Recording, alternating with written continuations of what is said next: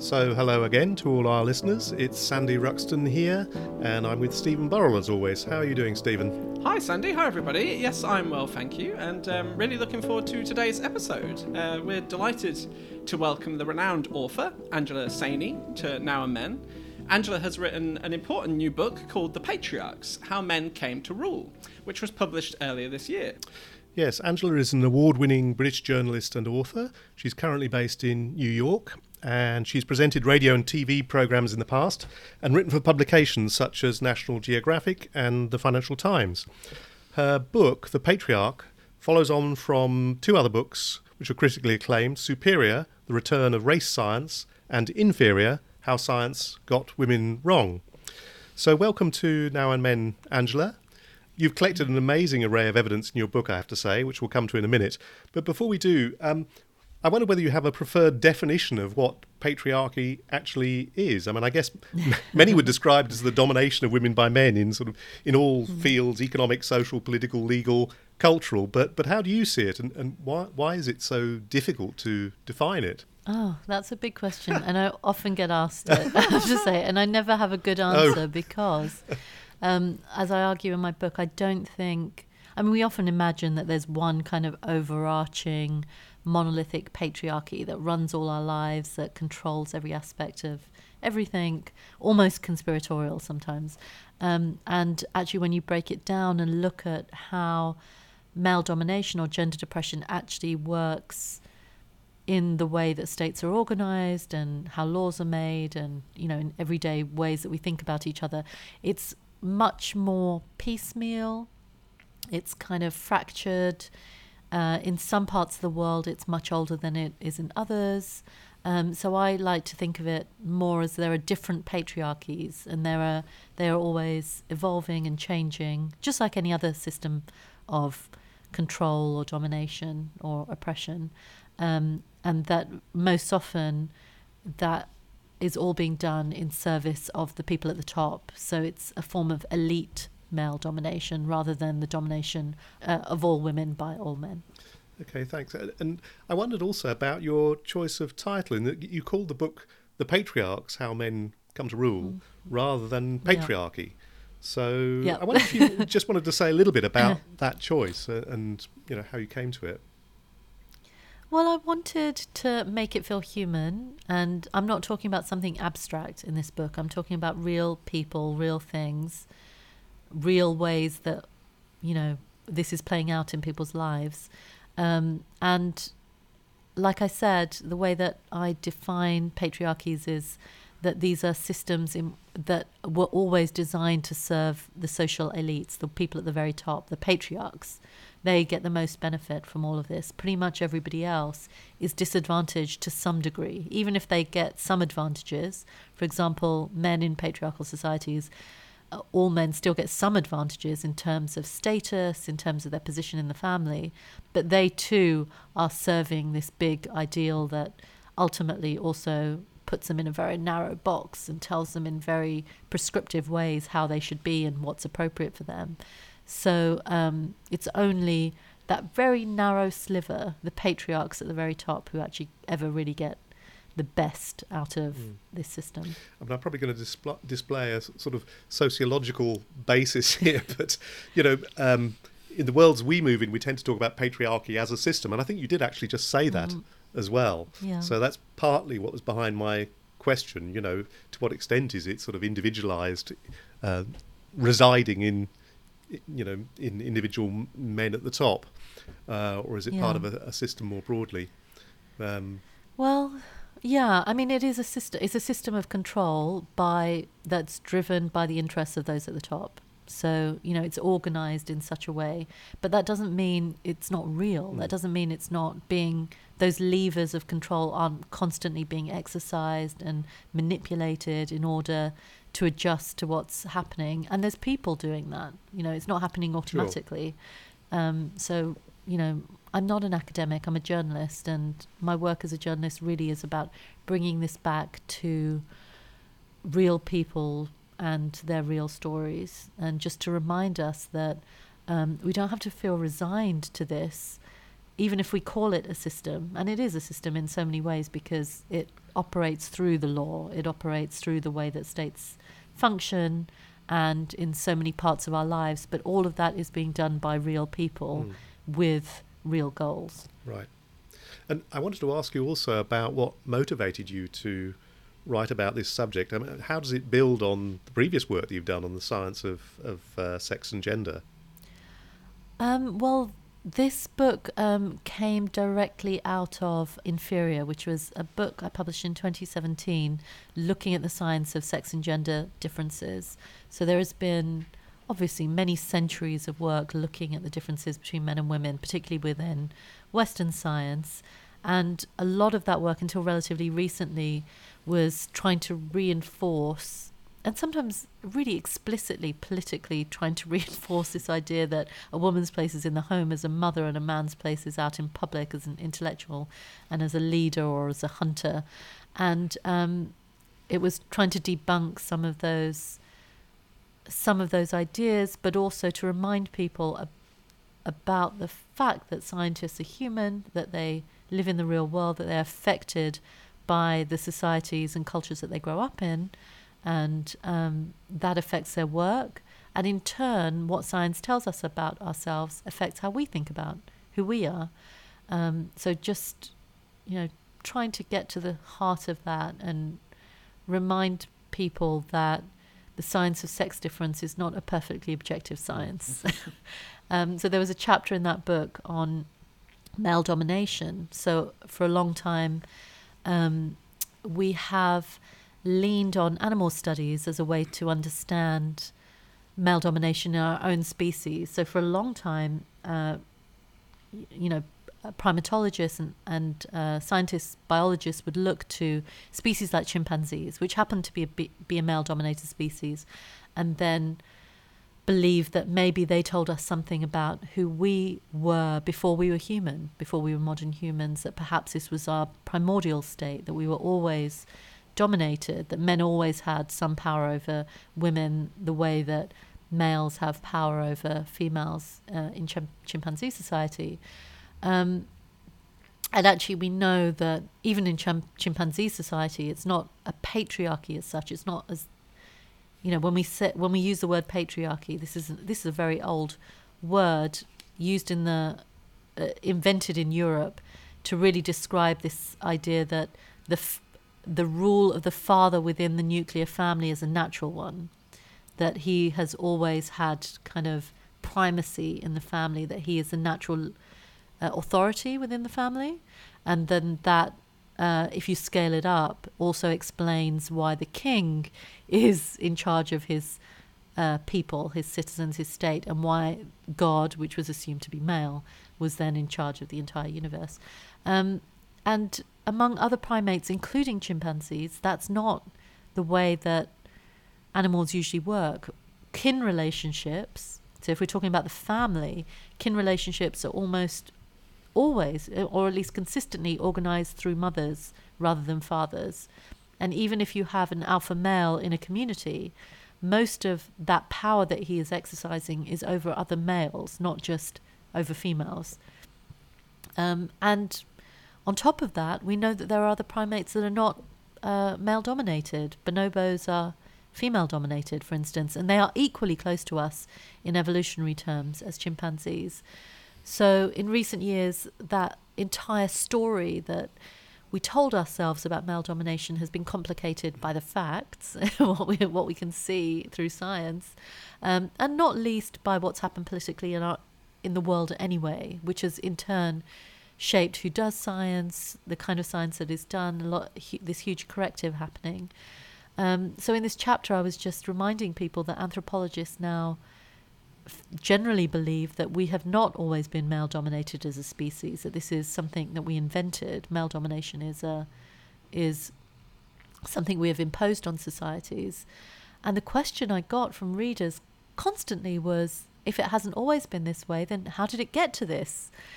Why is patriarchy so widespread if it hasn't always been this way?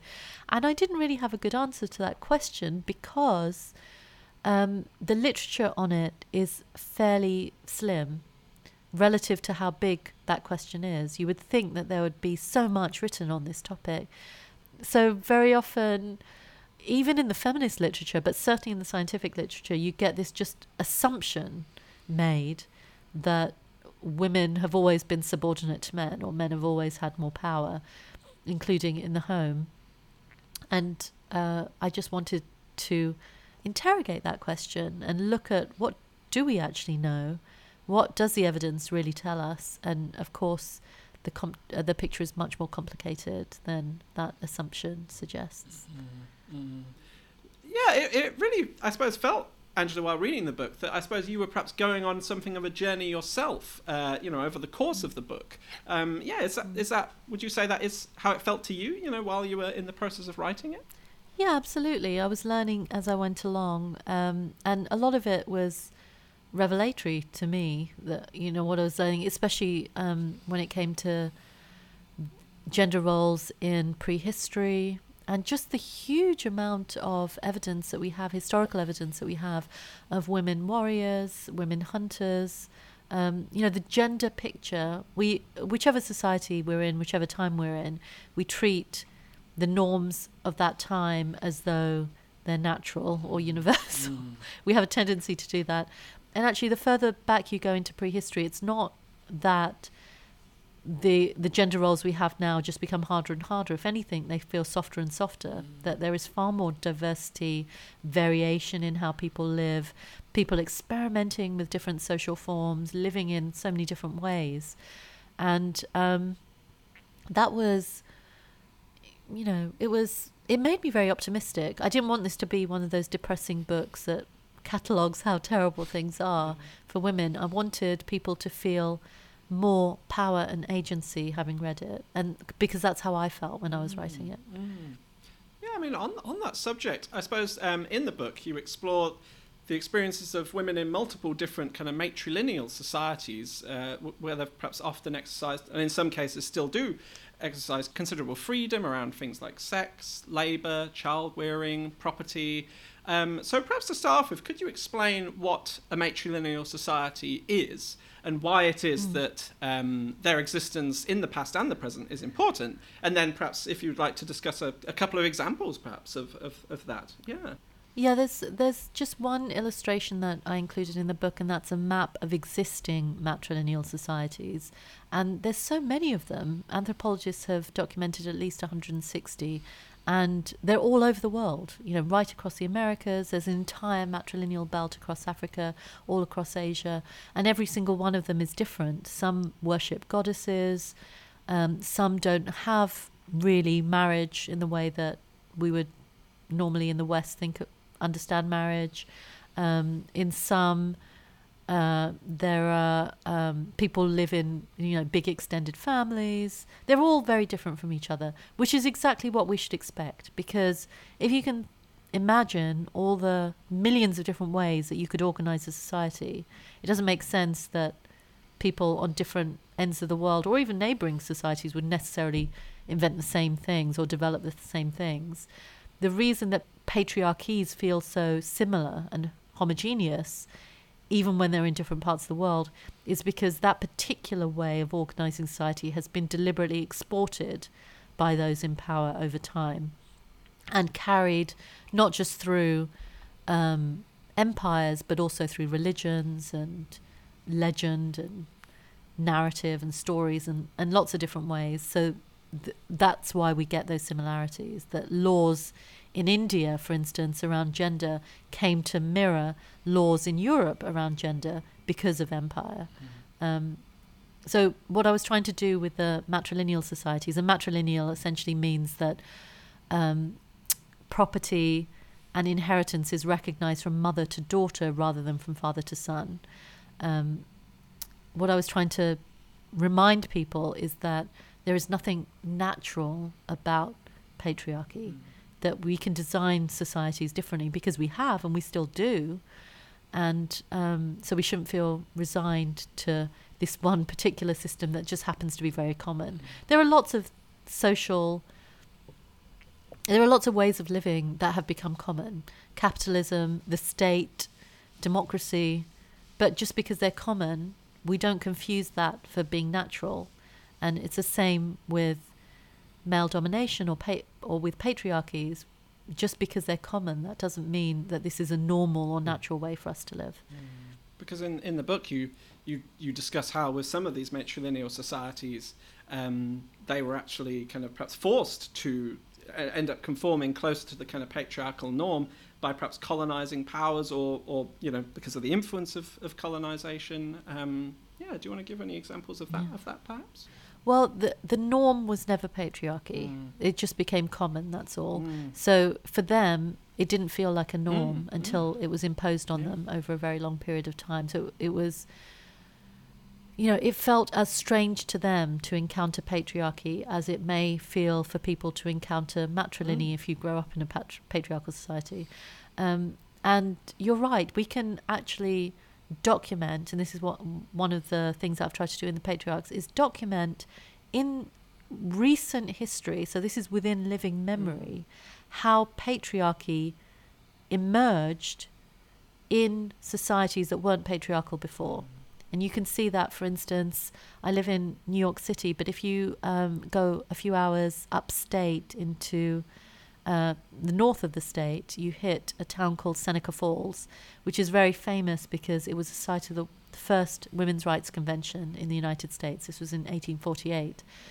But that same town, Seneca Falls, in 1590 was the site where Haudenosaunee, or sometimes called the Iroquois, women came together to demand peace among their nations in 1590. So this is centuries before the United States was even founded. And the reason they were able to do that was because they already had so much authority.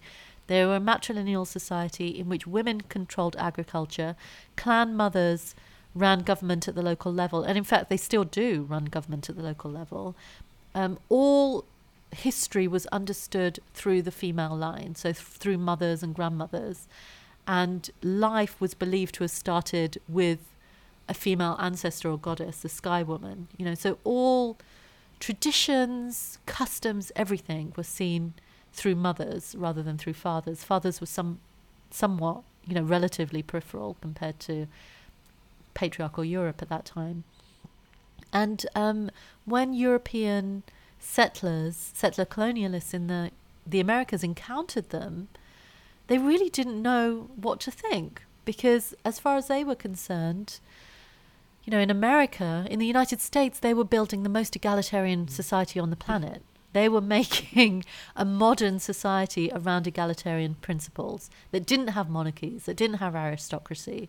In 1848, American women were fighting for their rights under the slogan that this was to be modern, that if the United States wanted to be modern, then it had to extend rights to women. So they didn't know how to deal with the fact that right among them, there were ancient societies that were already egalitarian, in which women already had so much power. And the way they squared that circle, that kind of conceptual circle, was to say to themselves, well, these people are primitive. And you still see that. I still have people say to me, matrilineal societies don't matter because they're primitive. They're not civilized.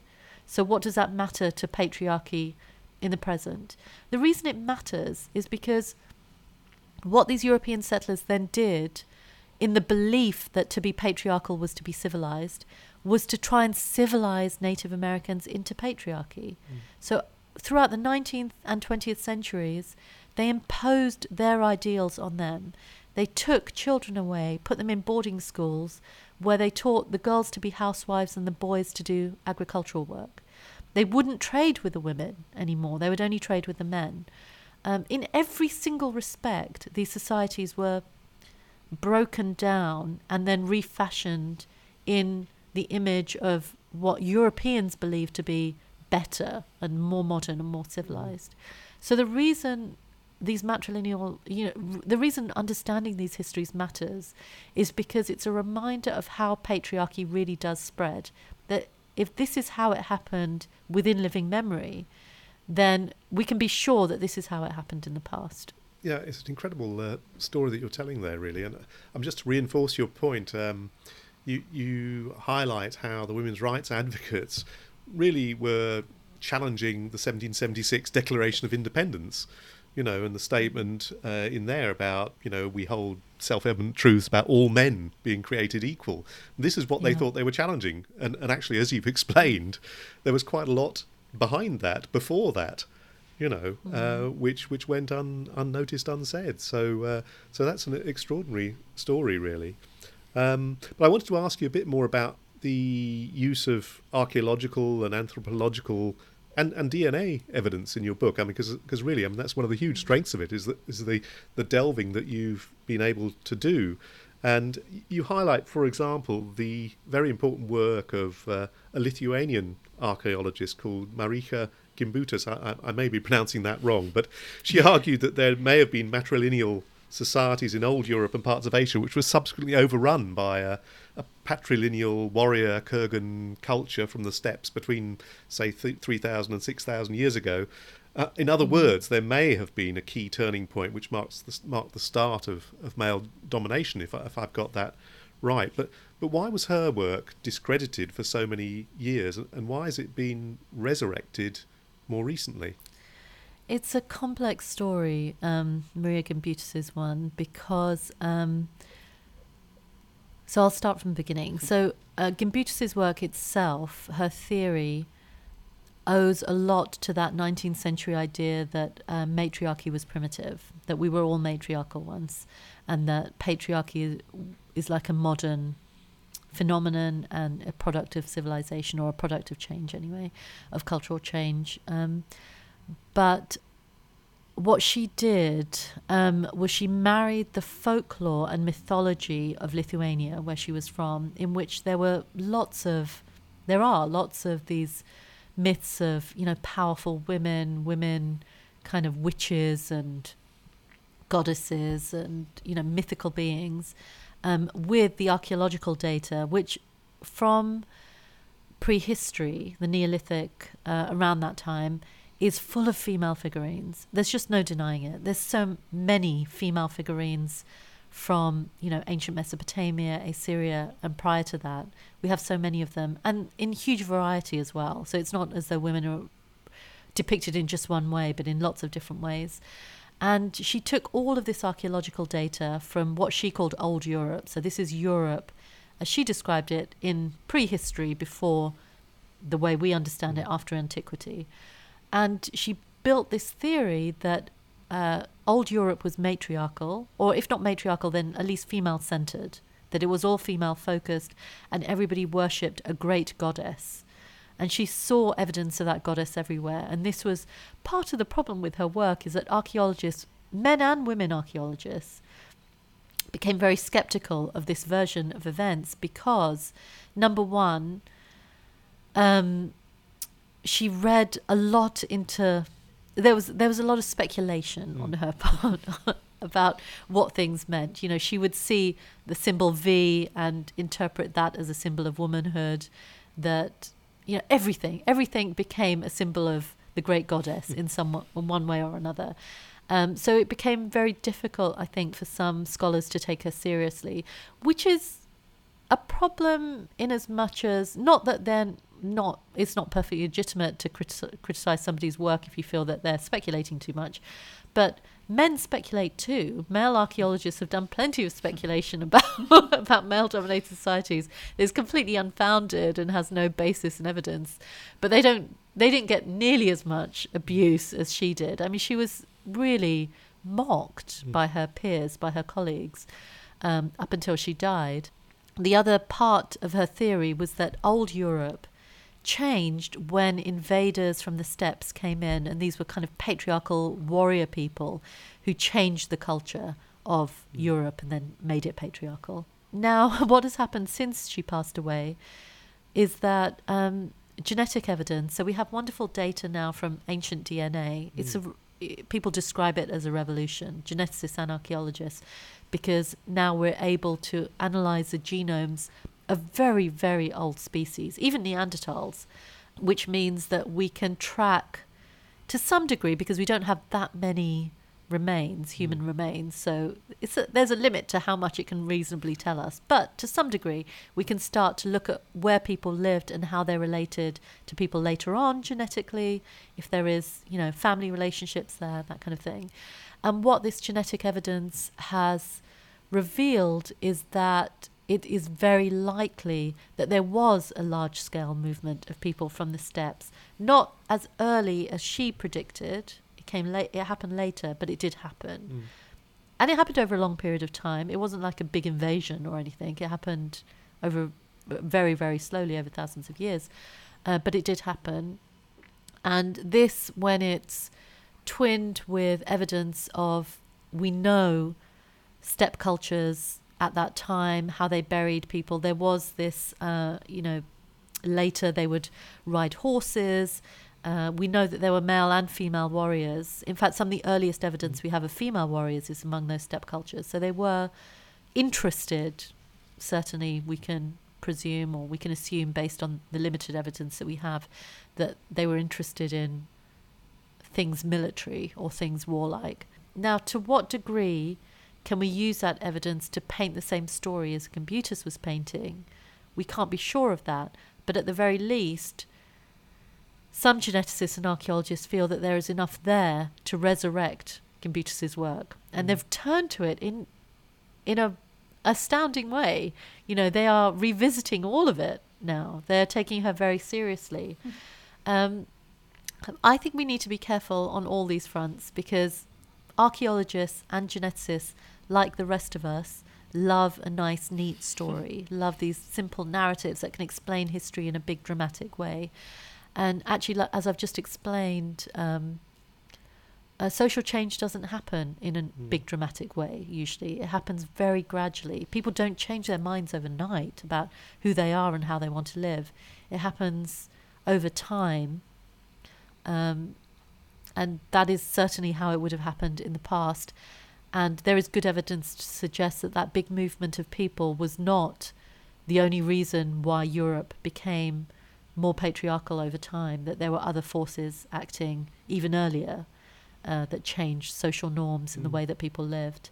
But certainly I find that story about Gimbutas so fascinating. I spoke to one of her very close friends who finished her final work after her death, her final book that was published after her death. And, she was delighted that people were coming back to her work and rediscovering it again. But like I said, as a journalist at least, I keep a slightly skeptical hat on all the time, because whenever people pretend that big social change happens in a very simple way, I find that very hard to believe. Yeah, I mean, one of the powerful things in the book, I think, is how you highlight, how perhaps, as somebody who works in academia myself, perhaps how scientists might often be coming into their research with certain assumptions, right? And perhaps that is something which, as you said, like Gimbutas was criticized for that, but probably many scientists, especially male scientists, have probably been making assumptions about all sorts of evidence from the past, assuming that this was a representation of men or of a patriarchal society, when actually, it's like, where is the evidence for that?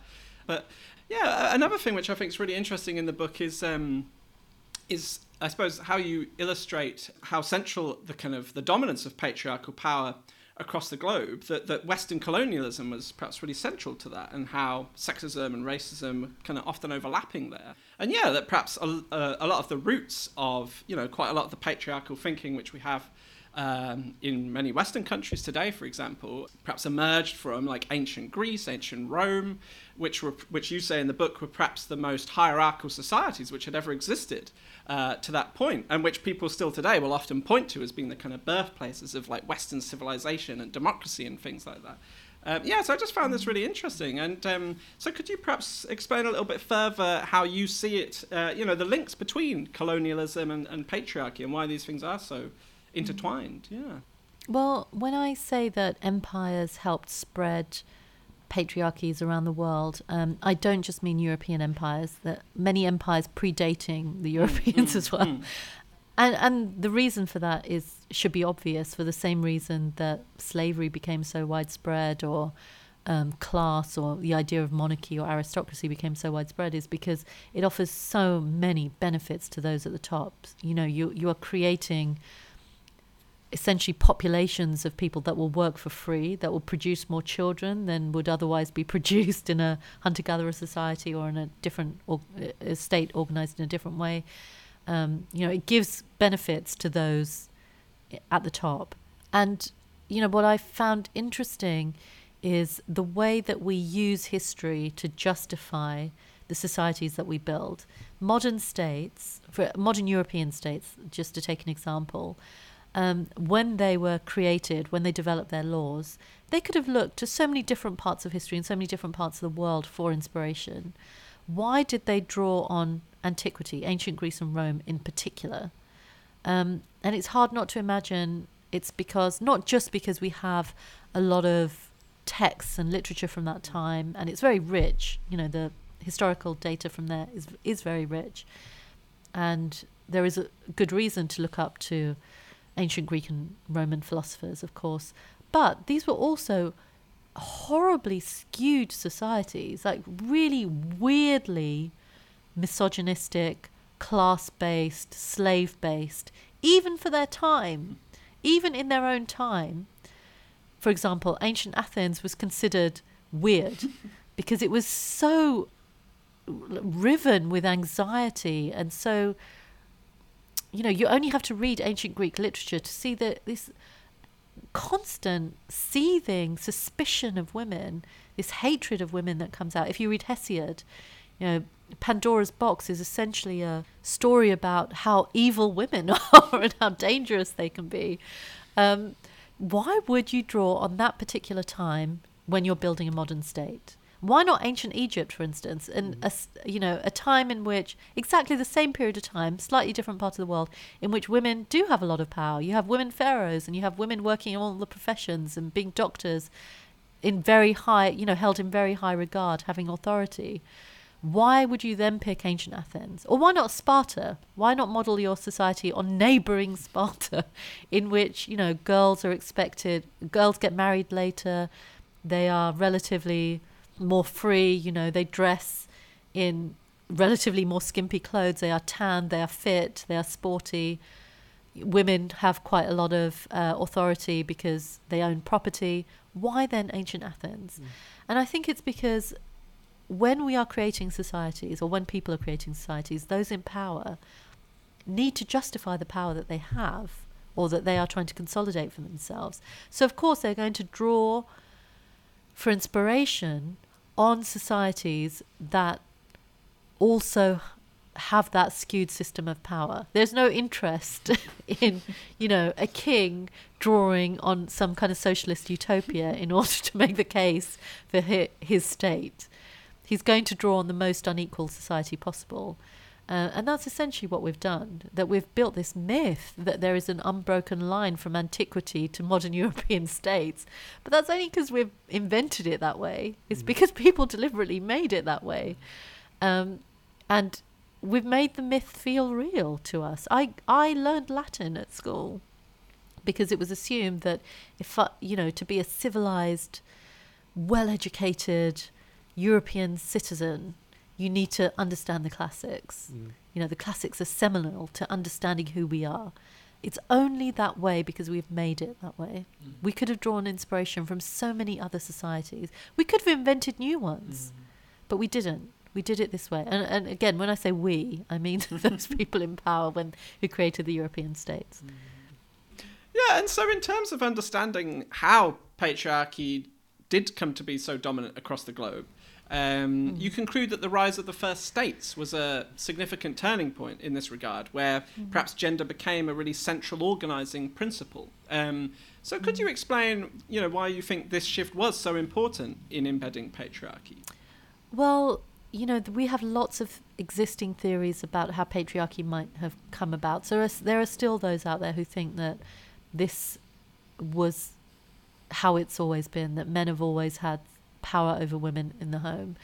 And the evidence doesn't really tally up with that. There are some who think that, for instance, it was agriculture, that with the advent of agriculture, there came property, and men were interested in making sure that that property went to their rightful heirs, and so they took control of women's sexuality. You see that even in a lot of feminist literature.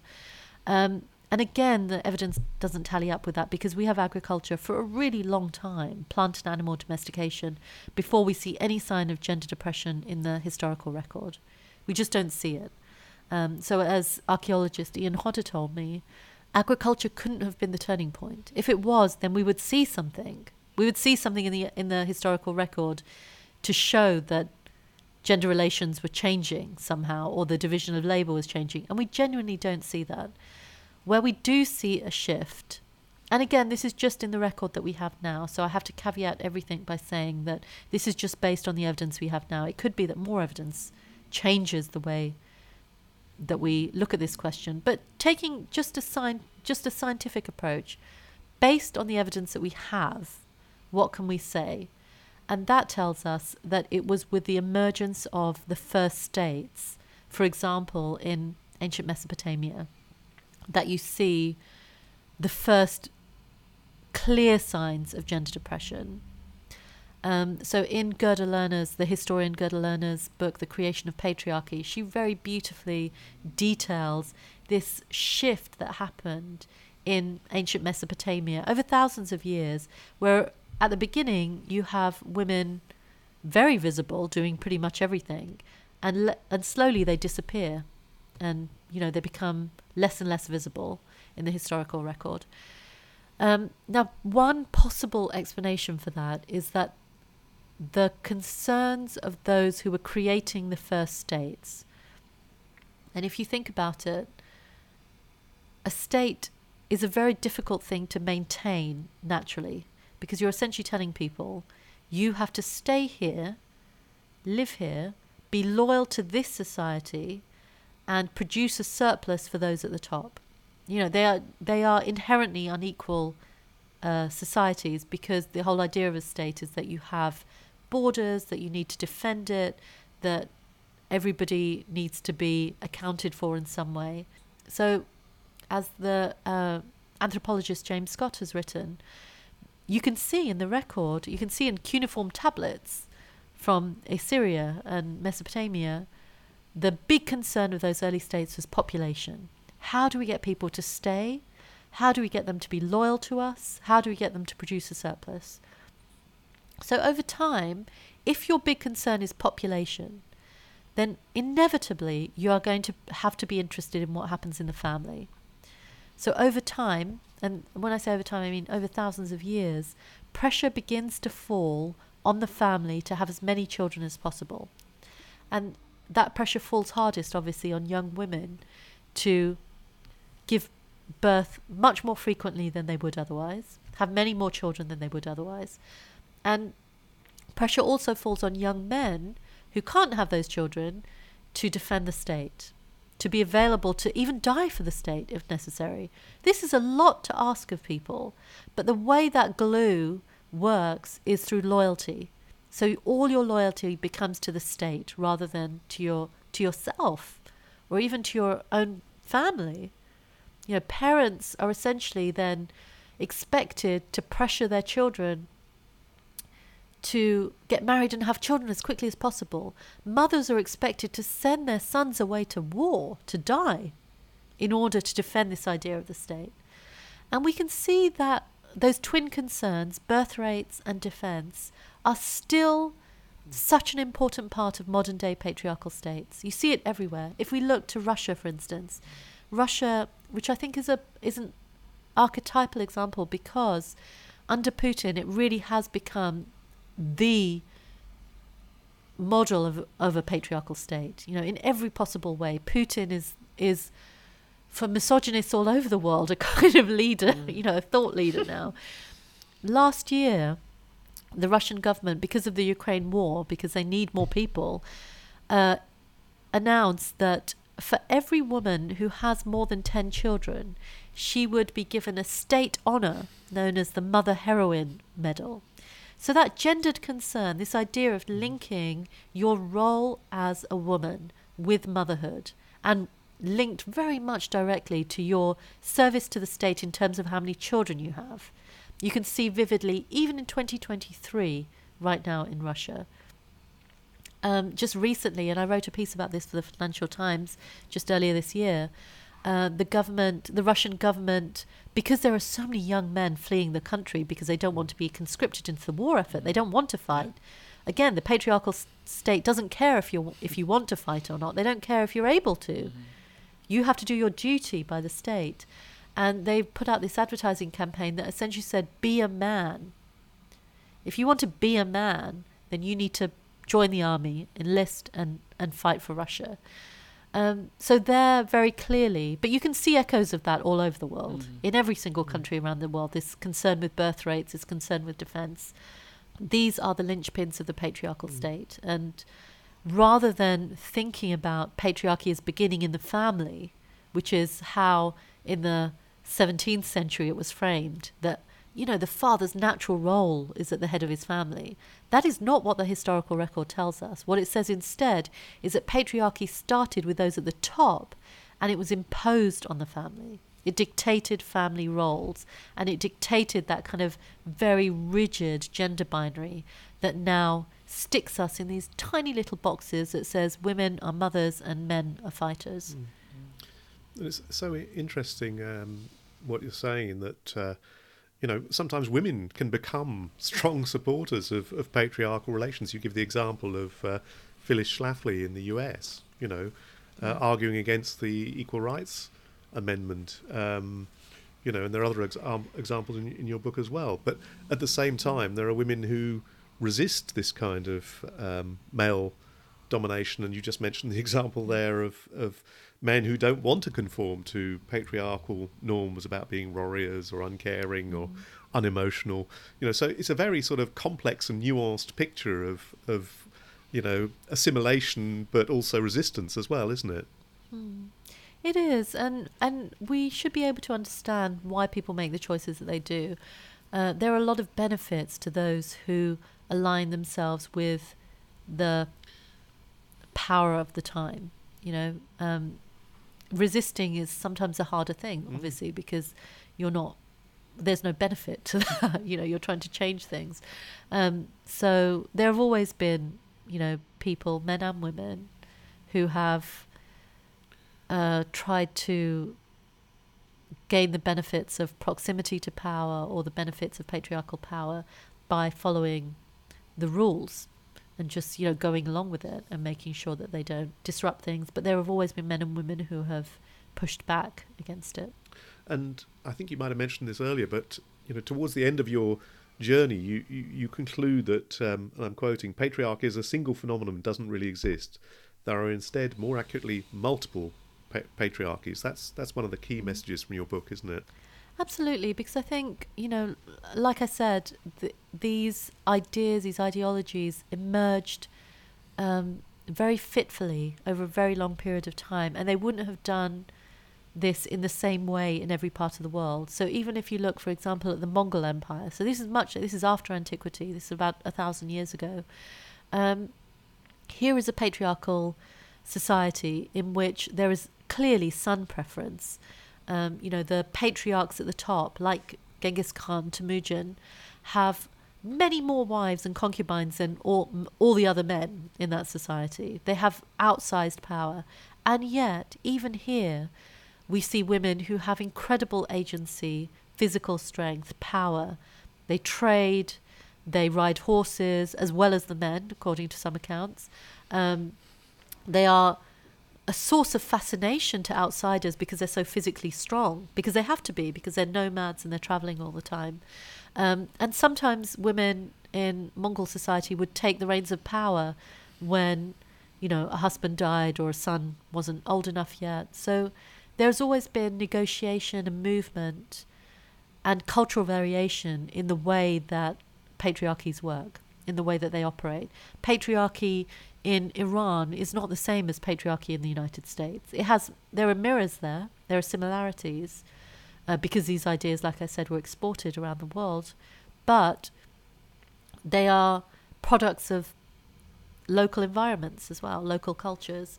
So we have to understand them as they are. And one of the other arguments I want to make towards the end of the book was just to remember that, one thing I'm always suspicious of is when people look at, for example, what's happening in Afghanistan, and they say that that country is going backwards, as though they're going back to something that was there before. But that's not what is happening in Afghanistan. The Taliban are recreating patriarchy for the 21st century in Afghanistan now. They are reframing it, repackaging it, selling it in a fresh way to that country. There's not some original patriarchy that people are drawing on now. They're always moving it and changing it and adapting it and manipulating it, because that is the grift-like nature of what we're talking about. It isn't some template that we have just followed for 5,000 years. It is constantly moving things. And that's, that constant moving is the reason why it's so difficult to completely overcome, because it wheedles its way in fresh ways into different parts of our culture. I mean, you end on quite an optimistic note, I think. I mean, you argue that the damage of centuries of patriarchal power can be rolled back, and that societies can be remade along more equal lines. But given the examples you've presented from Russia, from Afghanistan, I wondered how you can hang on to your positive vision of a sort of radically different world when so much seems to be in a state of flux. I mean, not just Afghanistan and Russia, but Iran, the US, many, many areas of the world. But it's a flux that should give us hope, because it's a reminder that no society lasts forever. And the reason there is this push and pull all the time is because as much as there are the patriarchs pushing for their way of life, we are also pushing back all the time. There wouldn't be, if we were happy to acquiesce, then we wouldn't have all this flux. We wouldn't have all this tension and fighting back.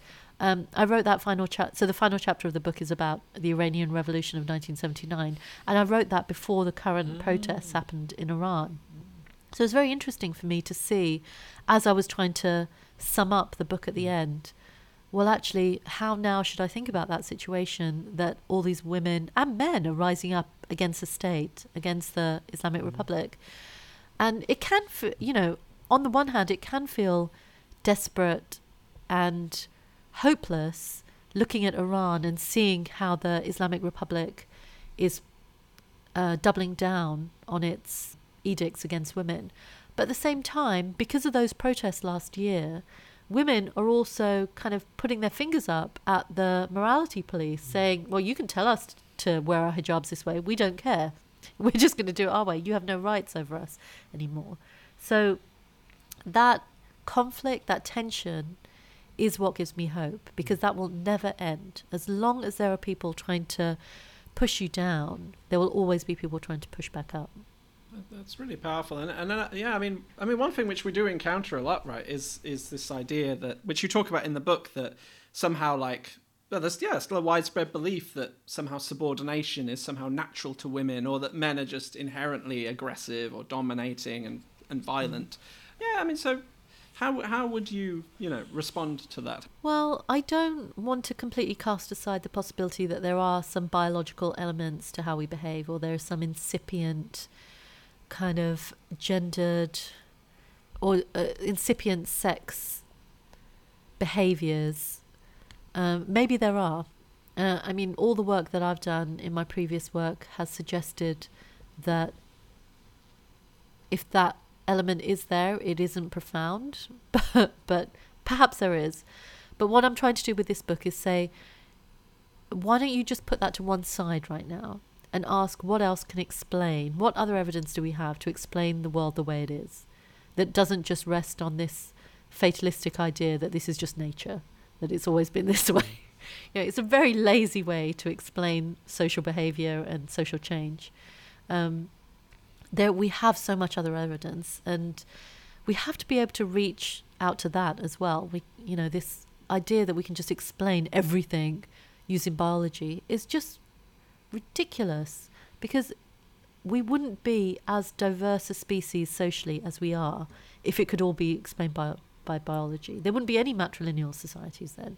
There wouldn't be any variation in how we live. There would be no pushing back. If women were just naturally subservient, then why do we have feminism at all? Why do we get so angry about this? We have to be able to explain that as well. Yes, and I suppose as you point out in the book, the very fact that there often are these, punishments in place if you do defy gender norms shows that if they have to be enforced, then how could they be natural in the first place? Yeah, precisely. Yeah. Why do we have to go to so much trouble to contain people if they're naturally contained anyway? Yeah. The last question I had was just, we were just wondering if you have plans yet about where you'll go next. The Patriarchy is such a brilliant book. Do you have any plans yet about what you might write next, or?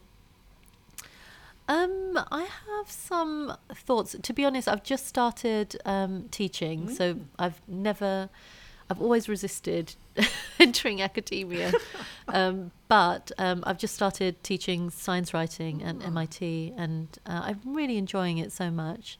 Trying to kind of learn alongside my students about the weird world that we're in, and I do a lot of work around misinformation, disinformation. So I run, since 2019, I've been running a group that sits under the Royal Institution in London called Challenging Pseudoscience, and we fund projects and we run events looking at how we can combat the enormous tide of scientific bad science and scientific misinformation online, which actually is a real security risk when you think about it. We learned that during the pandemic. So we were founded just before the pandemic, but we learned just how dangerous it can be when deliberately coordinated campaigns online try to convince people that, for instance, taking a vaccine is dangerous for them, or that if you're black, the vaccine won't work for you if it was tested on white people. Utter nonsense. And the same with climate change, conspiracies, and lots of other, 5G masked conspiracies, things like that. We're in this wild west online still. We haven't really figured out globally how to manage this and control it. And there are arguments on all sides around freedom of speech and access to reliable information, managing the rights of children especially. It's really complex. So I'm doing a lot of work around that at the moment, but I don't know the answer. So fortunately, I'm trying to educate myself. Sounds like you've got your hands full doing with the work that you're doing. It's a lot. You'll have to come back on the podcast and talk about some of the issues you just mentioned there, because they're fascinating too, and no doubt gendered and racialised, etc., etc. But thank you so much for coming on the podcast. And just giving us insights into the wealth of evidence that's in your book, really, which is so fascinating. So really fascinating. I encourage everybody to buy it and read it and be better informed about all these areas that we've been talking about. So thanks so much, Angela. Yeah, thank you. Thank you for having me. It's been an absolute pleasure. I appreciate it. Thank you so much. Thanks. You.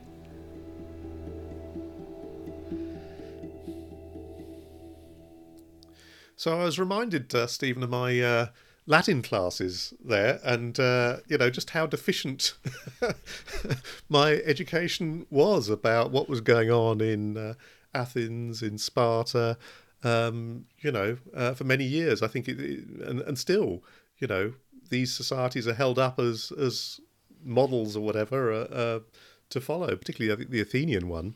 So she's really sort of dramatically undermined my faith in that reading of history. And I also remember, Sparta was regarded as, in my childhood, right, as quite a sort of militaristic society, being Spartan, being ascetic, the men being tough, strong, all the sort of notions of masculinity that we've talked about many times on this show. And actually, I vaguely remember sort of Spartan women being invisible within that. But there was other evidence about Spartan women in the book, wasn't there, Stephen? Yeah. Well, first of all, I find that fascinating as well, that we seem to think about ancient Greece, for example, as being this birthplace of democracy, and we don't talk so much about how it was also incredibly patriarchal and hierarchical and slave-based and things like that. But also, I do believe in the book, Angela talks about how actually Spartan women, like on average, seem to have bigger bodies and, stronger bodies than women from other societies. And I suppose that shows as well, doesn't it, that even in terms of when we're talking about biology, that it's very much shaped by society and gender norms, and that's not a one-way process at all there. Yeah. I suppose another thing which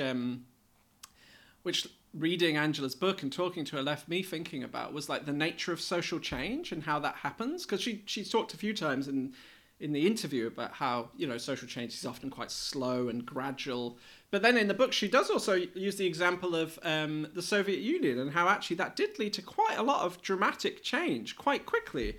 And obviously it's very complex, and certainly she doesn't romanticize it in any way in the book, but she does talk about how actually, in some ways at least, there were shifts towards gender equality in these Soviet societies. And women were much more involved in the workplace. Childcare was a lot more communitarian.